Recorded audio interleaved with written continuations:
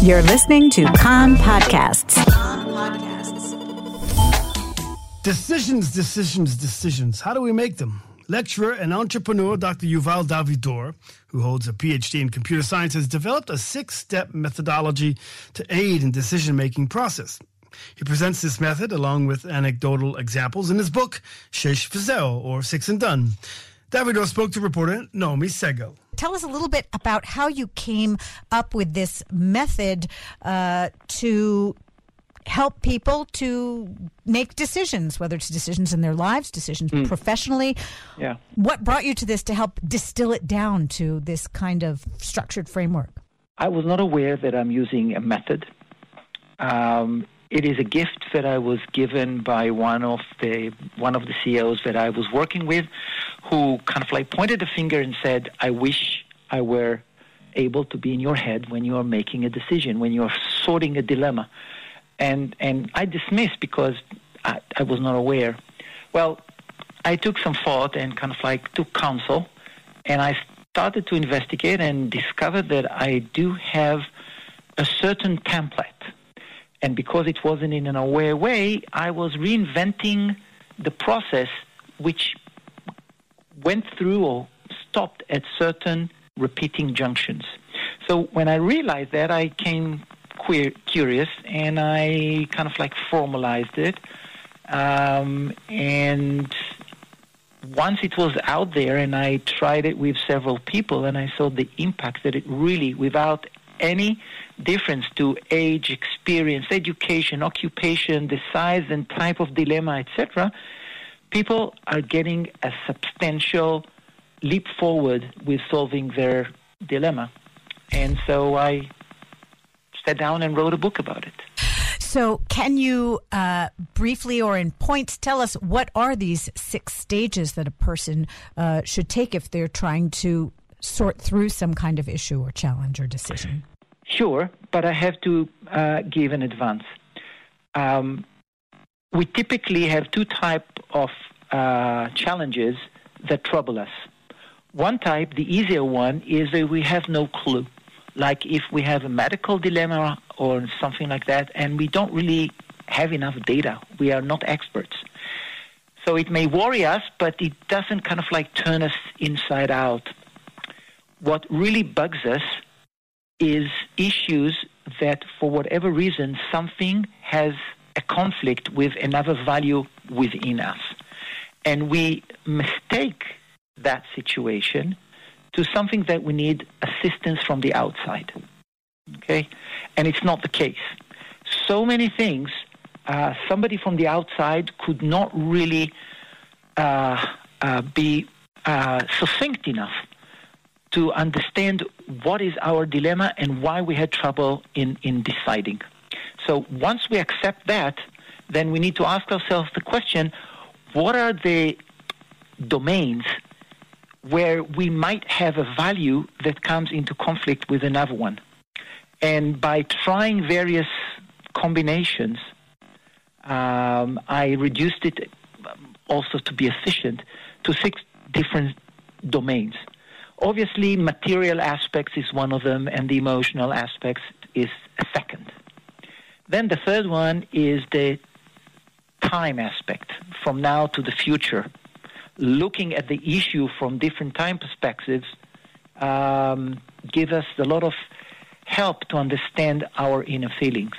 Now, another thing, before I say the remaining 3 domains or dimensions, is that usually we have a lot of noise when we're with a dilemma or what leads us to be in a dilemma. It's not that we don't really know the answer, is that we have way too much noise. And the noise is both internal, like what we think we should do or what we think we would have done 20 years ago, and it's external. You know, friends, opinions, newspapers, people commenting, our spouses, children, neighbors, etc. The thing between us and living quality, high-quality decisions is that we need to find a way to quieten those noises so we can hear our inner self. Some say it's our intuition. Fine. Daniel Kahneman made a huge career about it. So the remaining 3 dimensions is a continuation process, or helps us to do exactly that. The 4th one is to look into those that will be impacted or involved with the decision we are about to make. We need to remember them. And then we need to stay there and ask, okay, the ping pong between us and all those people that are going to be impacted. The 5th one is fairness. And the last one, the 6th one, is somewhat a bit spiritual, although it's not really, and is the type of matrices, the rulers, the gauging of how we assessed our answers in all the questions that each dimension asks us to respond to. So essentially, it's helping to distill whatever dilemma there is, to break it down into various components and see perhaps what feels right, what resonates with us. But after all of this, it is also could be quite possible to come to a conclusion of finding ourselves at another juncture in terms of, okay, I feel this way, that way, but what now? Or further, more perplexed even by a result that might come out of going through this process. Is that could that be the case? It could. 2 answers. Theoretically, absolutely. In practice, having quite many dozens of such processes, being witness in such processes, people usually advance towards clarity.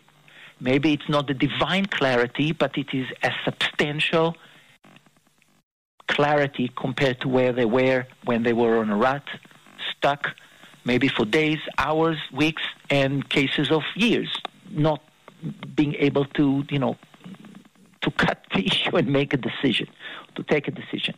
But theoretically, you have suggested a possibility which actually is a gift. It is one of the goals or the gifts that we get from the process, because what often happens to people is that they define their dilemma in one way, and somewhere along the process, which by the way is not more than an hour in really 90% of the cases, they can redefine and refine the issue when they understand what is actually what is the thing that troubles them. And so they redefine the dilemma, they kind of like start over, but then it's a much faster process, and the gain from just having a better definition of what is the issue is a significant step forward. And to some degree, do you see when you work with different people in your experience over the years that people essentially can internalize this process, so it doesn't necessarily become something of consciously sitting down and going through that, but it becomes perhaps how it started out with you, a more organic form of or way of approaching dilemmas? Absolutely.